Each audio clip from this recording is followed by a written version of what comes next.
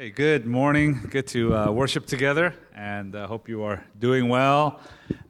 This week we are talking about patience, and it was just a good week for me personally because I am impatient.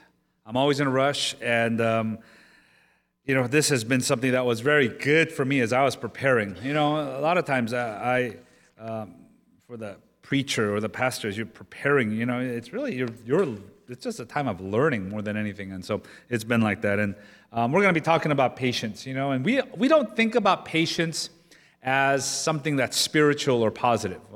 If you are a productive person, if you are a type A personality, you think of patience as something you get stuck in. Like, you get into the wrong lane and it just happened upon you. I have to be patient. It's not something we looked upon as something that you should work on in my life.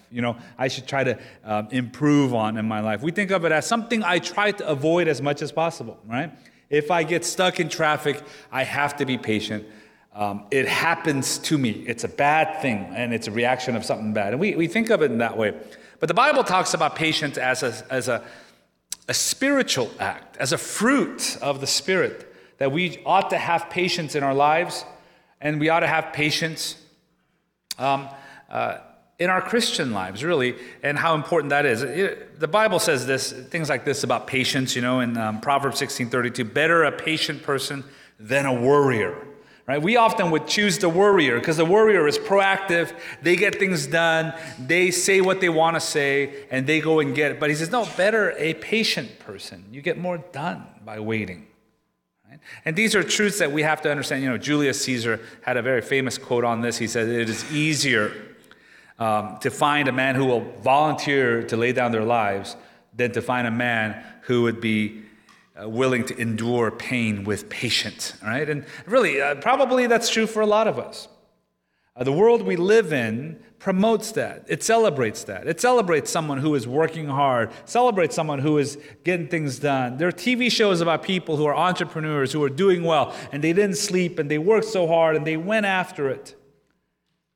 But something very opposite of that we see here is something very positive that we ought to nurture, we ought to obey, we ought to give the Holy Spirit room to let Him work in our lives. It is the fruit of patience. Today we see in this beautiful text here in James chapter 5, this description of patience. And he says here to be patient, and there's three examples, right? There's the farmer, there's the prophets, and there's Job. The farmer teaches us patience towards God. The prophets teach us patience towards others, and Job teaches us patience in hard times, in trials. And don't we all need patience in those areas, really? The Bible tells us that we ought to be patient in this way. Think about how much times have changed. Just because of technology, it has made us more impatient, right? Think of doing something simple, like if you wanted to watch a movie at home.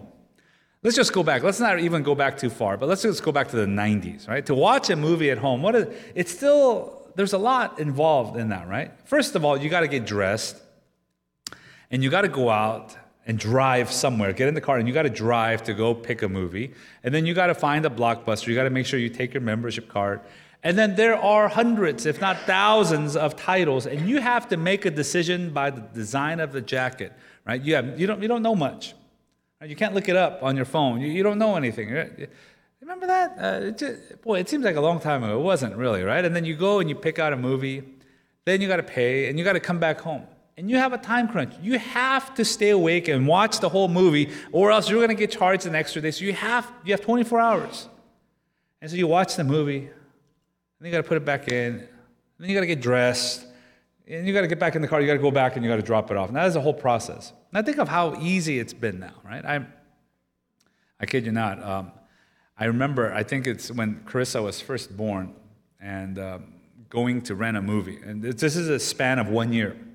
And those of you, moms and dads, you know what it's like when your firstborn is there and everything is a fog. You're sleep deprived, your clothes are dirty. It's just tough times. And I remember going to rent a movie and going to Blockbuster, and they have the newly released, it was in the back wall, and you kind of start. You don't want to watch the old movie. You want to see the new stuff. And I remember going through and getting towards, R, then S, and there was a movie. SWAT, right? And I've shared this with our staff. It was SWAT. It started Samuel L. Jackson. And I like Samuel L. Jackson, right? So he hasn't made a bad movie. So it's got to be good. I remember renting it. I remember watching it, kind of halfway, falling asleep through it, whatever, and I had to turn it back in. A couple months later, I tell my wife, hey, you want to watch a movie? She's like, not really. Well, I'm going to get one anyways. And so I went to Blockbuster, and I went to the same motion, back wall, new release, A, B, C, D, R, S, and then SWAT. I go, oh, Samuel L. Jackson. I said, I haven't seen. And this is like a bad case of, Groundhog Day, right? And so I was like, wow, it's Samuel L. Jackson. I love Samuel L. Jackson. I remember, Police, this got to be good. And I remember renting it, watching it halfway through. I was like, oh my gosh. Like, I just watched this. I'm like, what is wrong with me? So, and then taking it back and asking them, I made a mistake. I rented it twice, and the 18-year-old that's working there is looking at me like rolling her eyes, whatever. Can I return it? Can I get something? And the 3 months later or so, the third time I go back, I said, I think I'm going to watch a movie. And you know what's coming, right? I A, B, C, and I'm looking at the back, and I get to S, and I was like, SWAT. And I said, wow, this looks pretty good. And I was like, Samuel L. Jackson, and Colin Farrell's up and coming. And wow, I was like, it's action. I'm going to watch this. And I bring it home, put it in the DVD player, and it's starting 5 minutes into it. I was like, oh my gosh, like I did this, and now I got to go back. Sorry, I know I've rented this the third time in a year. I'm not crazy. I'm a little crazy because I have a newborn, but here, we're going through that. I mean, that's stuff that we go through. Now, if something just slows down, if we can't access it on our internet, I mean, we go crazy over this. And think of how instant our society wants us, the exercise regimen, P90X. All you need is 90 days. That's all you need. 90 days, and you can look like Bruce Lee. I mean, 90 days, right? Really? 90 days. Or you could get a degree online. You don't even have to go to class. You could just do it online whenever you want. You could finish early. You can get a master's degree early if you want to. You go to Disneyland, right? What do they have? Fast passes, right? You get to cut in line. Like, who waits in line? Only the real tourists who are from out of town. You get to cut in line, and you get to go to the front, because who can wait? Like everyone else did, all right? And all the things that we go through. Right? And even when our phones and computers just slow down a little bit. There's a condition called hurry sickness. It was coined by Dr. Mayer Friedman, right? Hurry sickness. Hurry sickness is a condition where you are always in a hurry for no reason. You're just always in a hurry. And I was reading about this, and I was looking at, they have tests about it. Do you have hurry sickness? I think we all have hurry sickness, right? I mean, some of these things, we'll take the test together, right? You don't have to answer, but you could kind of nod or whatever, okay? You don't need to answer this, right? But, you have hurry sickness if you are always multitasking. Like, you feel like you're wasting time if you're doing one thing. You're always multitasking, right? Some of you, multitaskers, some of you at work, when you're eating lunch, you're in front of your laptop computer because you don't want to waste time and enjoy lunch. You need to get things done, right? You're usually sitting there. Lunch is not something you enjoy. It's just something out of necessity. You need to eat so you can get work done. There's some of you like that. This one, a lot of you are guilty. How many of you count how many people are in line at Costco before you get and decide and commit to that line? And you look, and you're looking, and you decide, right? I do that all the time. I even look at the cashiers to see and try to guess which one works faster. Like, which one has a helper? Like, oh, they have a box person there. I'm going to go to that one. How many of us, when you get in the elevator, you press the close the door button? Like, you do it, and it's like and you see someone, stranger coming around the corner, and you're trying to close it. You don't want them coming in, and they say those buttons, it's connected to nothing other than a light bulb. It's just more of a placebo effect. It says it doesn't work, really. But I'm going to press it anyways. I don't care. I need to press it. Or you're at a crosswalk. How many of us, you push it once, and then you're just, as a kid, you were just pushing that crosswalk button because you need to get across, or you can't. How many of you can watch a video without scrolling forward? It's 5 minutes. I got to scroll. I don't have time for 5 minutes. And we're like that, right? Hurry sickness. It affects our health. It affects our relationships. It affects our mood. It affects us in a lot of ways. He says, And we struggle from this, and really God tells us the fruit of the Spirit, be patient. He tells us in this text to be patient. The original word, makrothumio. Makro, we get the word macro. It means big or long, right? It means long-tempered. Be long-tempered. Don't just jump and react and lose it, but just wait. Be long-tempered, he tells us. And he tells us here, you look at the passage that we read, he's telling this to the brothers. He's assuming those who are in the household of faith, the brothers and sisters in Christ. He says, you are a Christian, you're a follower of Jesus. Be patient, therefore, my brothers. Be patient. You are followers of Jesus, and the big reason we ought to be patient, and he says it over and over in this passage, is that the Lord is coming back, that he's coming back for us. Let me just make a comment on this idea that Christ's second coming was going to happen, and they were always looking forward to that. Did it happen? No. 2,000 years have gone by. It hasn't happened. And so we say, well, how do you reconcile that? Was this off? Were they misinformed? What is this? No. The Bible tells us no one knows. Not even the angels know the hour or the day of the return of Christ. And so what that tells us is all of us ought to be waiting for the Lord's return. It tells us that God is close, that God is near to us. And that truth, as a follower of Jesus, now tells us, he's around. He's close. He might come back in my lifetime. If that is so, I can now let him be in charge. We become impatient because, why? It's a control issue, really. Because we feel like it's my time, it's my life, so I'm impatient. Someone's taking their time talking, you're like, hurry it up, I don't have much time. Someone's taking a long time checking out, hurry it up. And why do they have all these self-checkout lines? Because we think we could do it faster, we're in a rush. But he's saying it's ultimately the Lord's time. It's your life is in him. And we have to sit and be reminded of that. This life that I have is ultimately in the Lord. The time that I have with my life is ultimately all his. And if I could grasp that truth, it's okay. And I can be patient. I can be still. There's Henry Nouwen, about 20 years ago, had this quote. He says, there's a time, and this is 20-some years ago. Think of how true it is today. Right? There's a time when silence was normal and a lot of racket disturbed us. But today, noise is the normal fare, and silence, strange as it may seem, has become the real disturbance.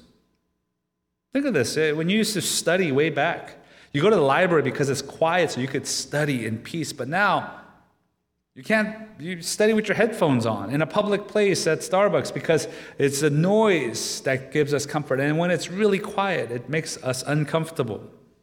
George MacDonald said this, work is not always required of a man. There is such a thing as sacred idleness, the cultivation of which is now fearfully neglected. So what do we learn in these three illustrations here, right, that James gives us? First of all, we learn about the farmer who is waiting upon the Lord. We need to learn to wait upon the Lord. Wait upon him. Think about the occupation of a farmer. You are completely dependent on God. Doesn't matter how good your technique is, doesn't matter how good your soil is. If God doesn't send the rain, you won't have a harvest.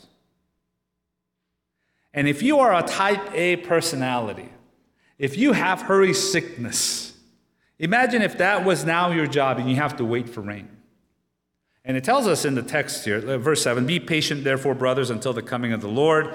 See how the farmer waits for the precious fruit of the earth, being patient about it until it receives the early and the late rains. It says here, there's two rains that come. The fall rains and then into the spring rains. There would be this time, right? It would come. And so the fall rains would come and they would now wait. And if you are someone who is in a rush, you'd be tempted to go and start plucking. Because you don't know if the second rains are going to come, if the late rains are going to come in April. And you're waiting. Think of that. If you are an impatient person and you are just out there and all you could do is just watch. You just watch your crop. and you pray to God, God, I hope it rains, how would you react? Here he says, look at the farmer. Learn patience from the farmer. Look how he is patient with the Lord. I could learn to be still. God is still at work. The rains still come twice a year when they've always come. And I am dependent on him. So we learn patience in this way. Theologian Stanley Hauerwas said this. He says, God is patient so we can be patient. The move toward pragmatism is an act of profound mistrust. So we go to God often, we pray, and we feel like God is not answering my prayer, and then we just say, well, I'm going to go be proactive. He says that's mistrust. You pray for something, God, could you help me with this? God, could you answer? Could you open these doors for me? And it's not working, and you just start panicking. It's mistrust, he says. The second example we see here is the trust or the patience of the prophets. It's patience with other people, really. That's what the prophets dealt with, patience with others. And don't we all lose our patience with others?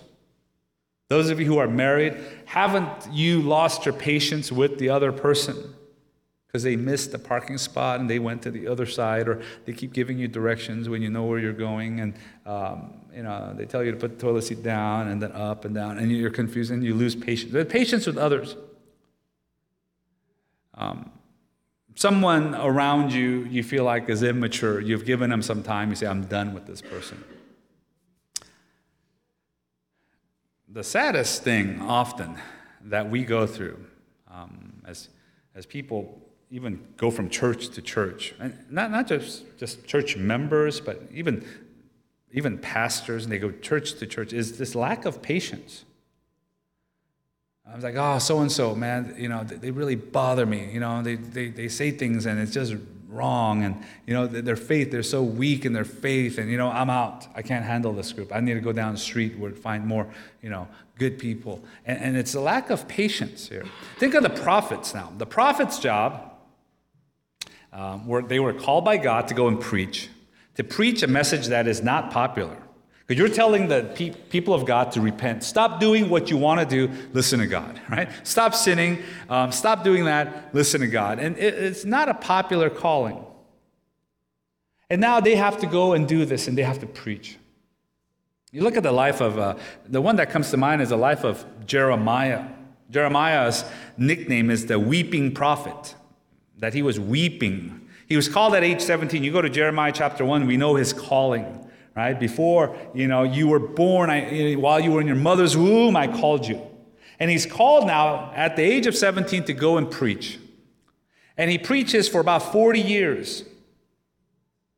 And for 40 years, he struggles with depression and loneliness. He is not married. He has no children. All his friends desert him. And for 40 years, he preaches to the southern kingdom once Israel is divided. He preaches to the southern kingdom to repent, and they do not repent, and the 12 tribes get split up, and God places his judgment upon them. But for 40 years, he's preaching, and no one is listening. And most of us would look at that and say, what a failure. There was no fruit in that. What kind of work is that? And here, he's learning patience with people. And I want to challenge you to, if someone in your life is bothering you, if someone is immature in your life, welcome to the world, right? That's everyone goes through that. It's universal. And there's a good chance, we're bothering some other people as well that we don't know about. And what does the Bible says in 1 Thessalonians 5:14 this,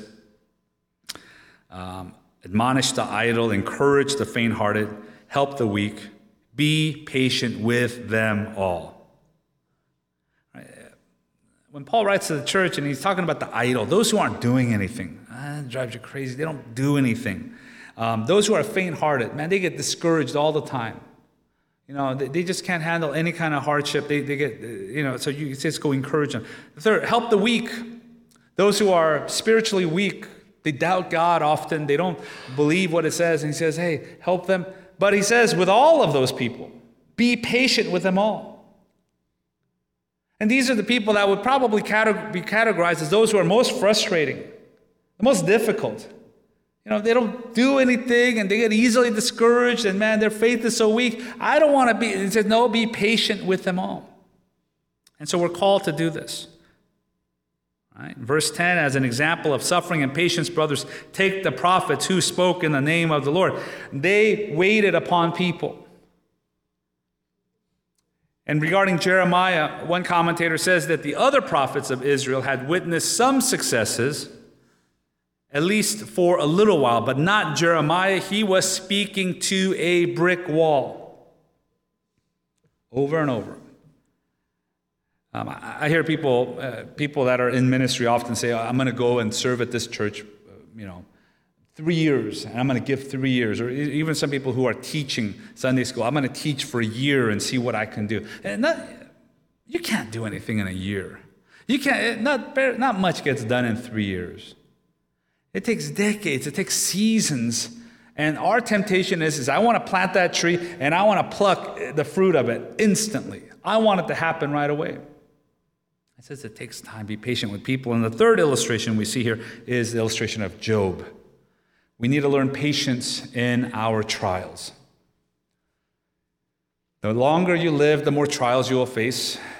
As you follow Jesus Christ, one of the marks of a follower of Christ is you will face trials. How you face trials. In the midst of your trial, you need to be patient. It says here about Job, verse 11, consider, we behold those blessed who remain steadfast. You have heard of the steadfastness of Job, and you have seen the purpose of the Lord, how the Lord is compassionate and merciful. Now, we know Job's story. We wouldn't wish that upon anyone, right? And Satan comes to test him, and he loses his children, he loses his wealth, he loses all the people that were working for him, he loses his health. He's left with his wife who tells him to curse God and die. He's left with 3 friends who are doubting him and thinking it's because something you did.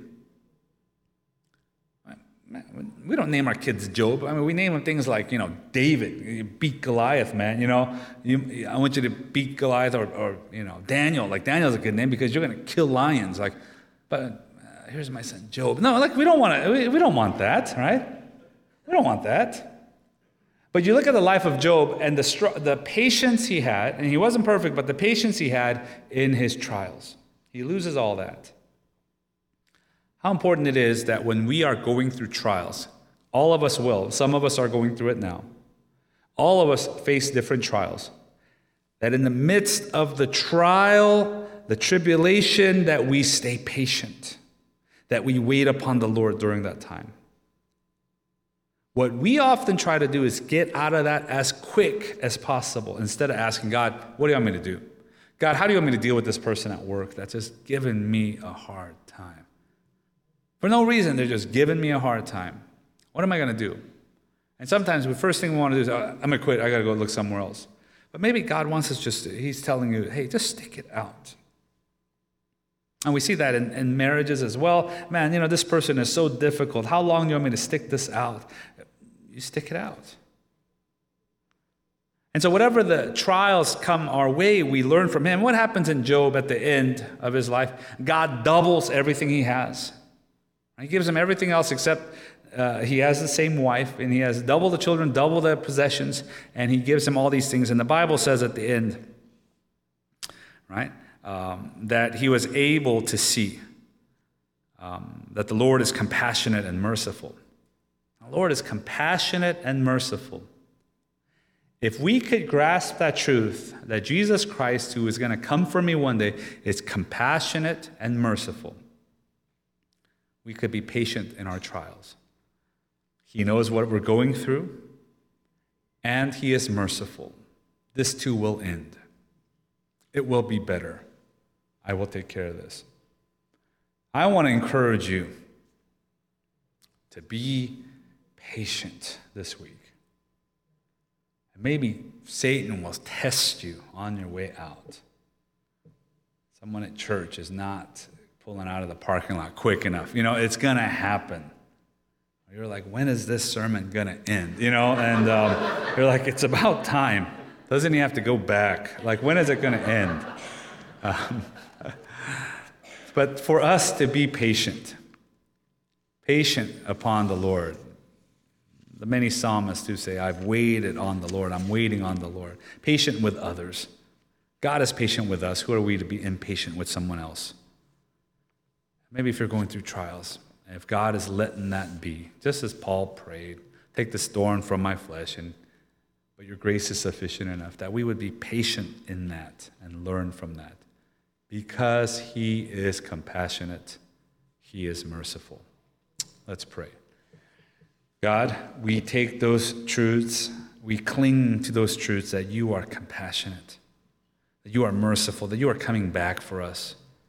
And that now produces the fruit of patience in our lives. God, Holy Spirit, would you work, Lord, would you make room in our busy minds and our cluttered hearts? Would you clean house, God, and Lord, produce fruit in our lives, the fruit of patience. Help us to find the joy and the purpose of why we wait upon you. Teach us during these times. Help us, Lord, to rest. Help us to sleep. Help us to wait. And change us, God.